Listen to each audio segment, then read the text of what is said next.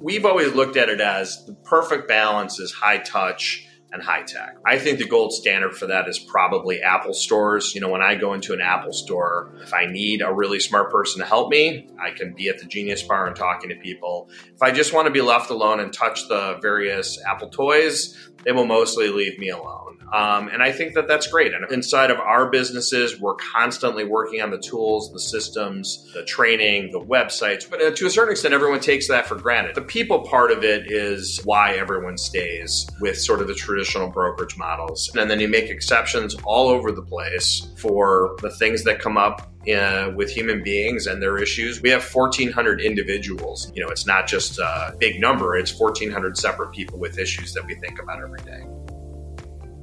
Welcome to the Real Trending Podcast, where your host, Tracy Velt, Editorial Director of Real Trends, interviews the brightest minds in real estate. Each week, brokerage leaders, top agents, team leaders, and industry experts join Tracy to share trends, their secrets to success, and the lessons they learn navigating this ever-changing industry. Hi, I'm McKenna Clay, Events and Programs Specialist here at HW Media, and I am here to invite you today to our next event this summer. You might be wondering, how do you build a resilient brokerage, or how are execs at companies like RE/MAX and Keller Williams being strategic? Well, you can learn from the greatest minds in real estate at this year's Gathering of Eagles event. Join us in Austin, Texas, June 18th through 21st as we bring together the most elite brokerage, association and team leaders, C-suite leaders, and top producing agents to grow, network, and really set the pace for what's next in our industry.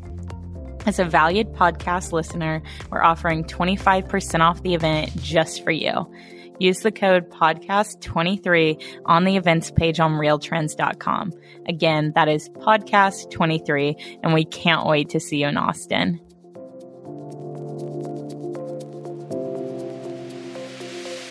Welcome to the Real Trending Podcast, where we speak to the brightest minds in real estate about leadership, business growth, trends, and strategy. I'm your host, Tracy Velt. I am the Senior Director of Data and Content for HW Media, which includes Real Trends and Housing Wire.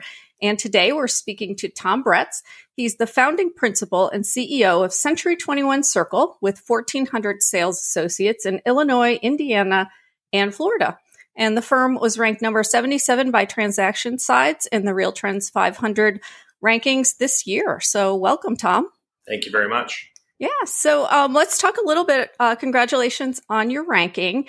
And just for our audience, why don't you tell us a little bit about your company, your C21 firm, and then we'll go into your other firm as well. Sure. C21 Circle, around 1,400 sales associates, as you said, in 3 states, Illinois, Indiana, and Florida. We have about 40 offices or so. Our headquarters is in Skokie, Illinois, and we've been in the brand for about 11 years. Okay, great. So let's talk first about where your focus is today.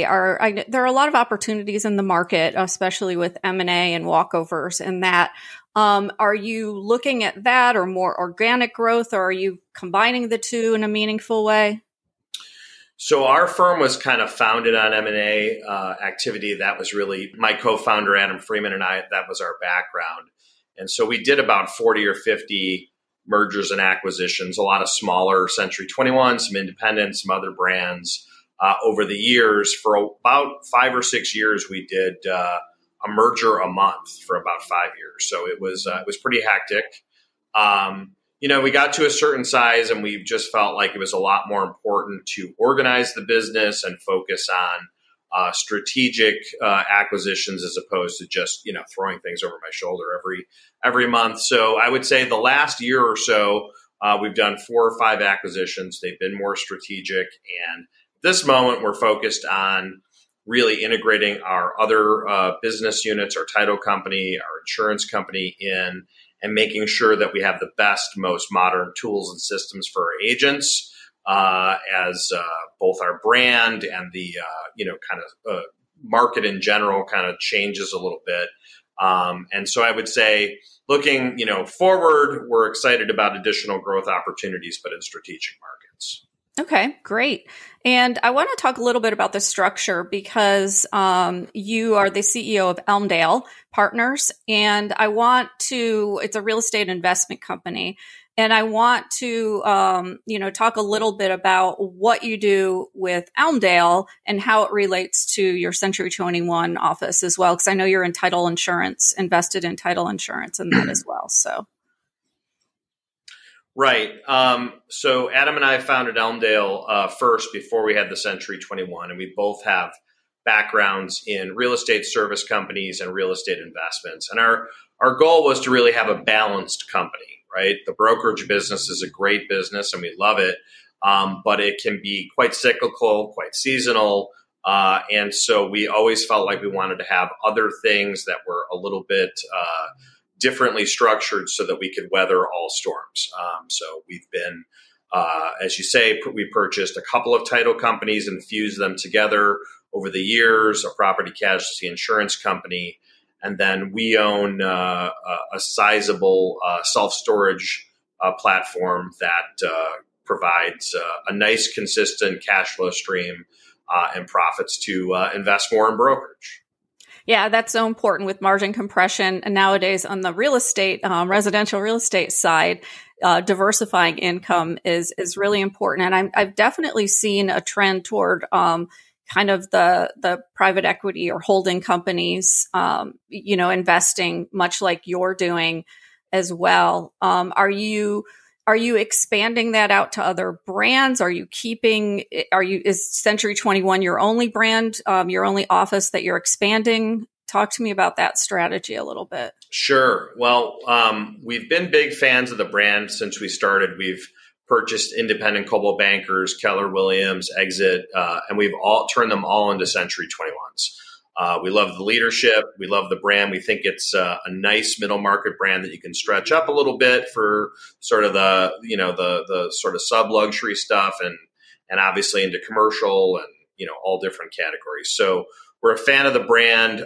It's obviously there's lots of different owners in the brand. And so, as we expand, there's different reasons. Some of them are older people who are looking to exit financially. Others are younger people who just want to be part of maybe a more comprehensive organization. So we've found it to be them to be creative, and going forward, our plan is to just continue to own a nice, sizable Century 21 franchise. We were number 2 in unit sizes for that brand worldwide last year, and we're really proud of that. So that's interesting. You said you had a Keller Williams because their business model is different than, a Century 21. Tell me how that merger acquisition worked for you. Like how did you make that transition? Yeah, and we've done a Remax or 2 in there also. It's challenging. I mean, one of the big rules that we have with doing a merger is to not change people's compensation packages. So I would say it's first and foremost hardest on our accounting services team, who have to keep track of about 600 or 700 different packages and compensation strategies. But ultimately, the math is the math, whether it's desk fees, whether there are or aren't caps, whether, whatever you're doing, a full split, a tiered split. I mean, all these different ways you're trying to get to a fair amount of company dollars so that we can run the business, and a fair amount of net money to the agent. And, we're willing to meet people wherever they want the math to live, frankly, and have had that mentality since the beginning. So I think that regardless of what the brand is, personally, obviously I'm a brand person. I believe in the franchise brand model. I believe the franchise fees are worth it. And we spend a lot of time showing agents, that, a variety of different ways. We've had the hardest time with the independents, especially the discount independent models, having them roll into us. Most of those agents have made a choice. It's a good choice for them. It's fine to have less service and pay less money. And we look at it like, there can be a high service model and a low service model. And, we choose high service. And as long as those franchises, regardless of what they're called, the agents want that as well, I think it works fine. Yeah, that's interesting because I know other brokers who are running multiple business models, but generally running them under different names, whether it's like independents that are running different offices in different states under, a different compensation model. So I've not really heard of anyone rolling them in. And then I assume you're giving the agents an opportunity to choose, if they want to stay on their current compensation model or move, or is that not even necessary? It's not even necessary. I mean, we're willing to, we do the analysis on the front end and we look at what the agent's packages are. And if it doesn't work for us for one reason or another, we just don't do the deal. But like I said, one of our big internal conversations is always don't mess with people's money because you're a stranger to them. And the first conversation you have with them cannot be, I'm changing your money. Yeah. Even if the math works out net the same, it doesn't matter. Some people like the desk fee model because they just like thinking about a set number every month, right? And other people don't like that. And who am I to argue? Math is math, as far as I'm concerned. Yeah, that's interesting. And culture wise, how has that worked for you? You must have a strong culture to be able to retain those agents, obviously. So talk to me a little bit about that. Yeah. We have over the years retained a lot of the people that we've bought out or merged in, whether they stay on in management, which is the case probably about half the time, and or the other half of the time, they just become a sales associate with us. I think it's real important for the agents to see that that person hasn't left. We haven't run them off. And so, that all, is part of it. And then we have fantastic team leaders, our managing brokers, team leaders, we use that term kind of interchangeably. We spend a lot of time training them, not just on how to handle, real estate issues, but also just the people issues that come up every day. And then this has become more and more a scale game, which is why you're seeing private equity and investment companies come in. It's very, very difficult to have a middle ground size company. You're either real small or get to big fast here. I think that middle ground, I've heard it referred to as Death Valley, and it's where the agents insist on the services, but you don't have enough fees to really pay for the services. So as we got up over 1,000 associates, we were pleased to have our own IT department, our own HR department, our own training and education department, marketing, et cetera. And having specialists in each of those allow our team leaders to just focus on the agents, taking care of them, walking through the issues, making sure they're available to them, and, retaining them and making sure that those folks plus our wonderful administrative staff on Administrative Professionals Day are also taken care of is critical. Yeah, absolutely. I want to kind of go back to Elmdale a little bit because I read that you have like a technology accelerator.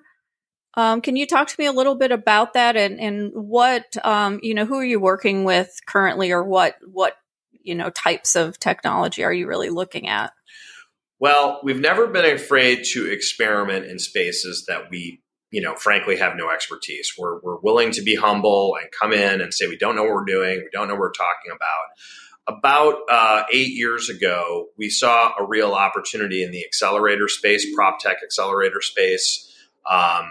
We felt like it was a chance to get closer to the entrepreneurs who were trying all sorts of new concepts. And so we formed something called Elm Spring. We put it in 1871 here in Chicago, and we made about 40 or 50 investments. We sold it 2 or 3 years ago to NAR, mostly because it had just gotten big enough, and we're not really technology experts, that we felt like, and frankly, people were piling into the space, and we thought, okay, this is good. The need has been filled. There is capital. There are experts here now. Us dabbling in it is probably time for us to move on. So a gentleman named Bob Gillespie and NAR now run that for us, and we still have, 15 or 18 active investments and a couple of potential home runs. Okay, great. Interesting. Can you tell us who these home runs might be?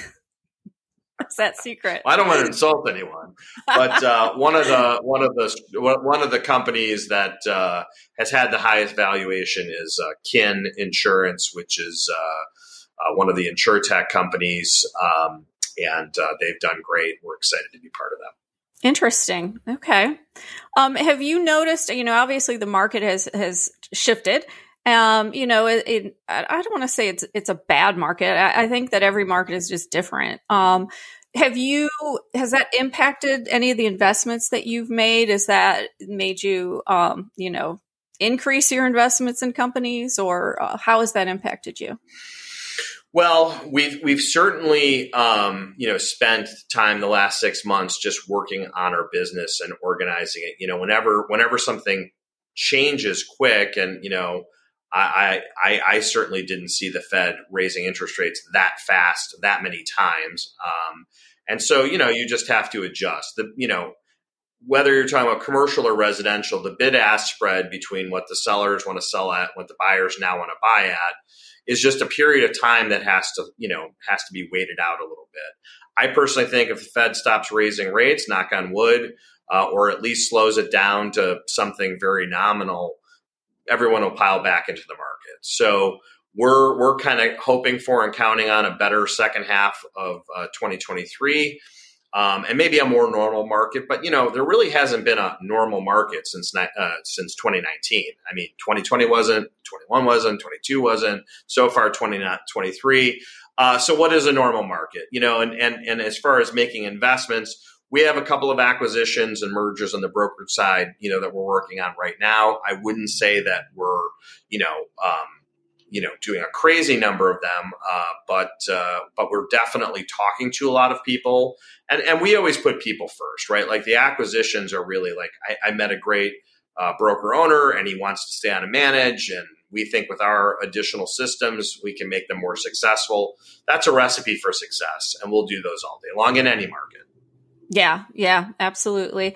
I know that for a while there, some of the private equity guys have stopped investing in real estate for a period. I think they're starting to slowly come back in, but not at the scale that they were before. So it'll be interesting how that changes in the next 6 months to a year. So tell me a little bit about what you're doing to prepare your brokerage for the next couple of years. And by that, there are a lot of industry threats, obviously, with the commission class action lawsuits that are kind of hanging over everyone's head right now. Margin compression, the continued downward, pressure on margins. What are some things that you're doing to kind of prepare your brokerage for potential threats? Well, I think, having been in the industry now 12, 13 years, there's always been some existential threat to brokerage that has been talked about. And I have found many of those things to be overblown over the last 13 years. Look, margin compression is real, but I think it's in anything that is consolidating, that's going to happen. There is a point at which people won't own brokerage, or they won't sell houses if they don't make, enough. And, I think we're probably pretty close to that tipping point. It seems like every time there's a bull market and capital's available, somebody raises a whole bunch of hundreds of millions of dollars with the idea of taking over brokerage with a volume play. And as they say, that generally doesn't work out very well for folks. So, I'm not overly worried about that. As far as, the various lawsuits and things, even if those come to pass, I think it's simply an education process of explaining to people why buyer's agents are important. I believe in that model, and making sure everybody is clear on who gets paid for what. This idea that people are, quote, free is, a little naive, but, whatever needs to happen there. And then, we've always looked at it as the perfect balance is high touch and high tech, right? I mean, people talk about that all the time. I think the gold standard for that is probably Apple stores. When I go into an Apple store, if I need a really smart person to help me, I can be at the Genius Bar and talking to people. If I just want to be left alone and touch the various Apple toys, they will mostly leave me alone. And I think that that's great. And of course, they have great products. So inside of our businesses, we're constantly working on the tools, the systems, the training, the websites. We just actually rolled out a great new website that we're really proud of on our brokerage side.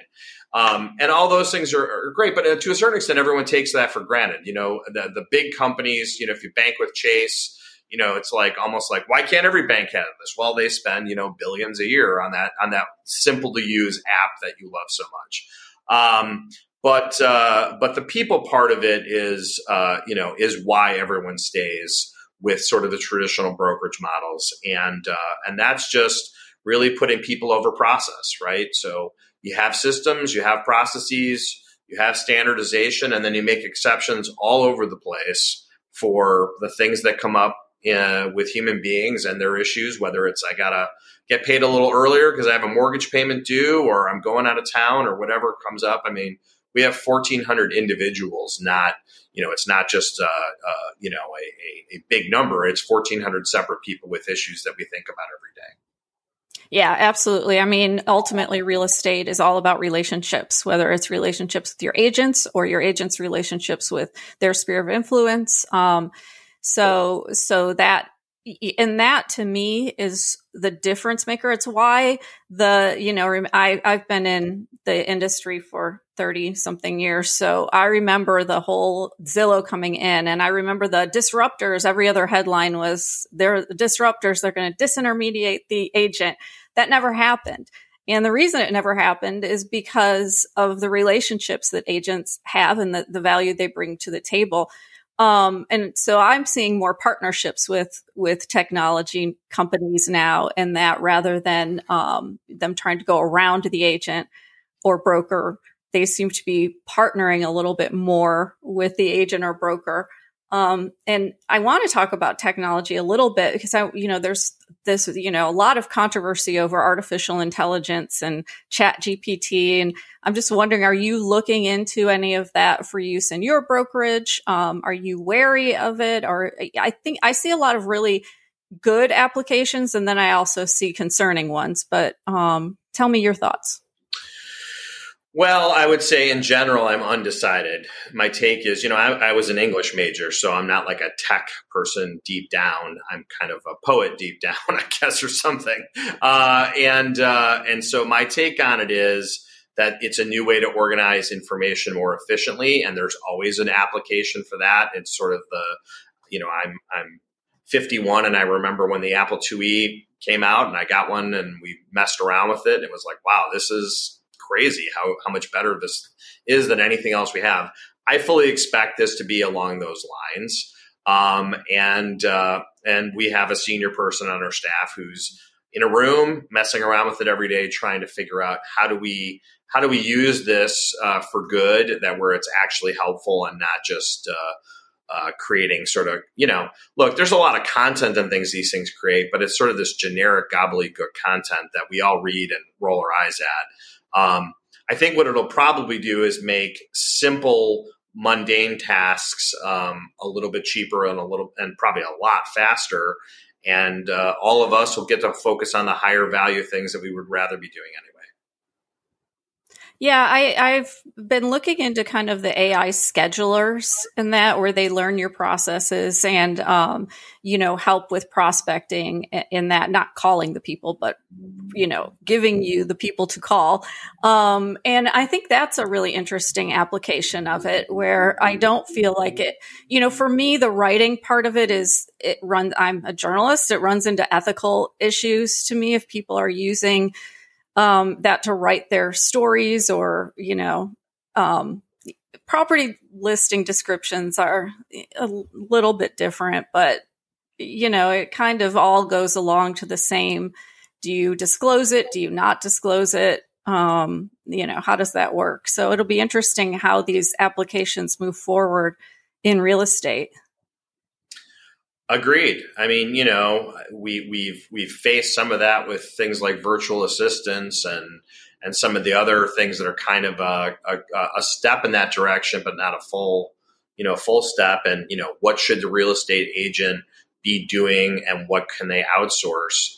Ultimately, we want our real estate agents doing the high value stuff, the things that can't be replaced by a machine, talking to people, walking them through their issues, managing the negotiations and the stress of the transaction. So anything that makes their time, and more efficient and allows them to, make more money and also, frankly, enjoy their life more. I mean, I don't think any agent is, getting up in the morning fired up to put the, language into a listing.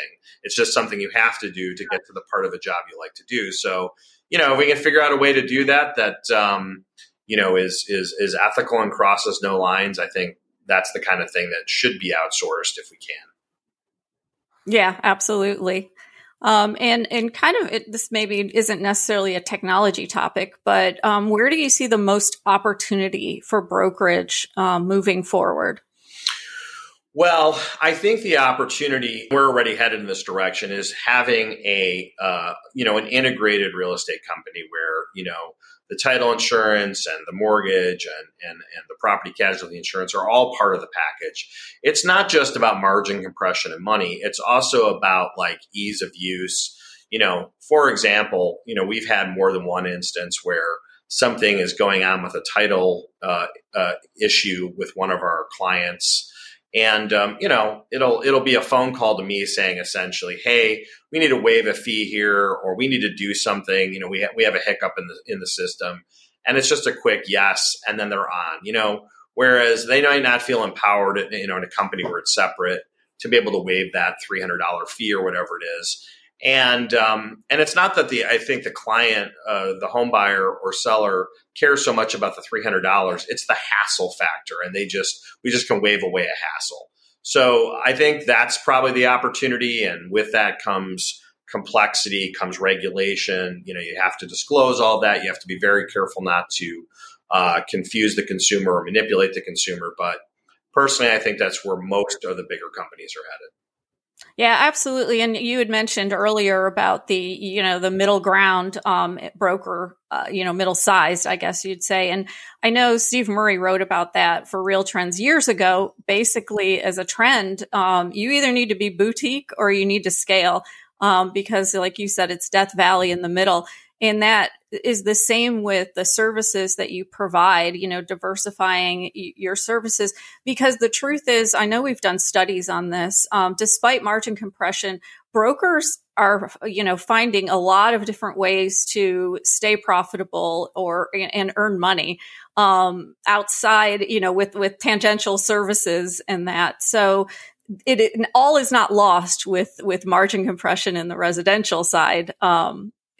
As well. So yeah. Yeah. And I mean, look, I'm personally happy to see, financial institutions and companies. When we started buying, that's when Berkshire Hathaway really pushed in a lot of chips into the space. And I turned to my partner and I said, well, if Warren Buffett's doing it, there must be money in it somewhere. Right. And also that's the type of group that understands how to set a business up right and protect margin and add value and add service for people. So, the home buyers, the agents, everyone up and down the line will pay for good service. And if you provide it, you can absolutely make money in all parts of this business. Yeah, absolutely. Are there any changes in the real estate environment that would cause you to change the way you operate now or add new services? Are there any different services you're seeing, that I know there's been renovation services, things like that some brokers are adding. Tell me about that. Where are you seeing the business go? And are there any new services that you might consider or that you're seeing out there that are interesting? We have talked about and have dabbled in, moving services, services that help people transition into senior living communities and 55 plus communities. We're watching those spaces. I think it's interesting anytime you can help people transition into their first house and what, sorts of tech and services are available there. I've always wanted to just be careful that we didn't have too many things going on. You can feel a little bit like a guy trying to sell a bunch of different watches in Times Square. You're opening up your lapel and, what do you want? And it's like, let's do a few things really well and not just have like 18 different things we're throwing at people. So we've been slow. We only have title and property casualty insurance. We've been looking for the right mortgage solution. We've tried a couple of folks, and that industry is every bit as challenging to get your arms around as brokerages, if not more. I think once we have the big three kind of under wraps, we will probably push into that. But, we have a sizable relocation department as well, and that's a great, service that we have. And I think the industry will probably find more and more ways to connect all this stuff to have kind of a soup to nuts concept. But some of the smaller companies just aren't quite there yet. When we hand that off to an agent, they don't want to hear that they're in a beta. They want to hear that, hey, this is completely organized and your home buyer or seller is going to get a great product here. And what about property management? Are you doing any property management? We are. Because we're in Florida, you almost can't not be in property management if you're in brokerage in Florida. So we have a decent sized operation there. In Illinois and Indiana, we just dabble in it a little bit. It's it's frankly more fun in the warm states where you're dealing with vacationers and short-term rentals. People need that service. It's a little less grindy than kind of long-term rentals in the Midwest. Now, I'm in Florida, so I'm in Orlando. Where are you in Florida? So we have 6 offices in the Tampa Clearwater area. We have 3 offices on the east side of the state, Port St. Lucie, Indy Atlantic, and Vero Beach. And then we have offices in all of the Keys. We have 5 offices in the Keys. So not particularly geographically contiguous, and it's partially, again, you just go where the people are. So, in our case, we followed the Midwesterners to Florida, pretty simple. We asked all our agents, where are they retiring, where are they getting dual licensed? And it was Florida and Arizona resoundingly. And then, Tampa's a wonderful city. We'd love to be in Orlando. We just haven't found the right opportunity there yet. Yeah. Yeah, Vero is a great place too. It's definitely a hot place to move to right now. Yeah, the Space Coast, we love everything, from Jacksonville down to West Palm. We just think there's a lot of interesting cities and communities there. Clearly, the billionaires have started, trying to go to Mars. So there's a lot of money and rocket scientists going on over there. And the housing stock is still pretty reasonable if you get, immediately off the beach. There's plenty of, reasonable housing stock there, which is why people keep moving to Florida. Exactly. So my last question is just finally, what's next for Century 21 and Elmdale? Well, what's next is we're always very growth minded. So, Elmdale will continue to push in. Like I said, I think this year it's really focused on getting mortgage figured out, and we've got a couple ideas around that. And on the Elmdale side, we will continue to grow in the self-storage space. We love that space, and probably move into the Carolinas soon. I vacation a lot in Hilton Head and have just been dying to find a way to incorporate my golf addiction with my real estate addiction. Sounds good. Well, Tom, thank you so much for joining the Real Trending podcast and offering your insights into the industry. Tracy, thank you so much. Thank you for listening to Real Trending. If you haven't already, we'd love it if you'd take a minute to rate the show or leave a comment, and we will see you next week with more news and insights.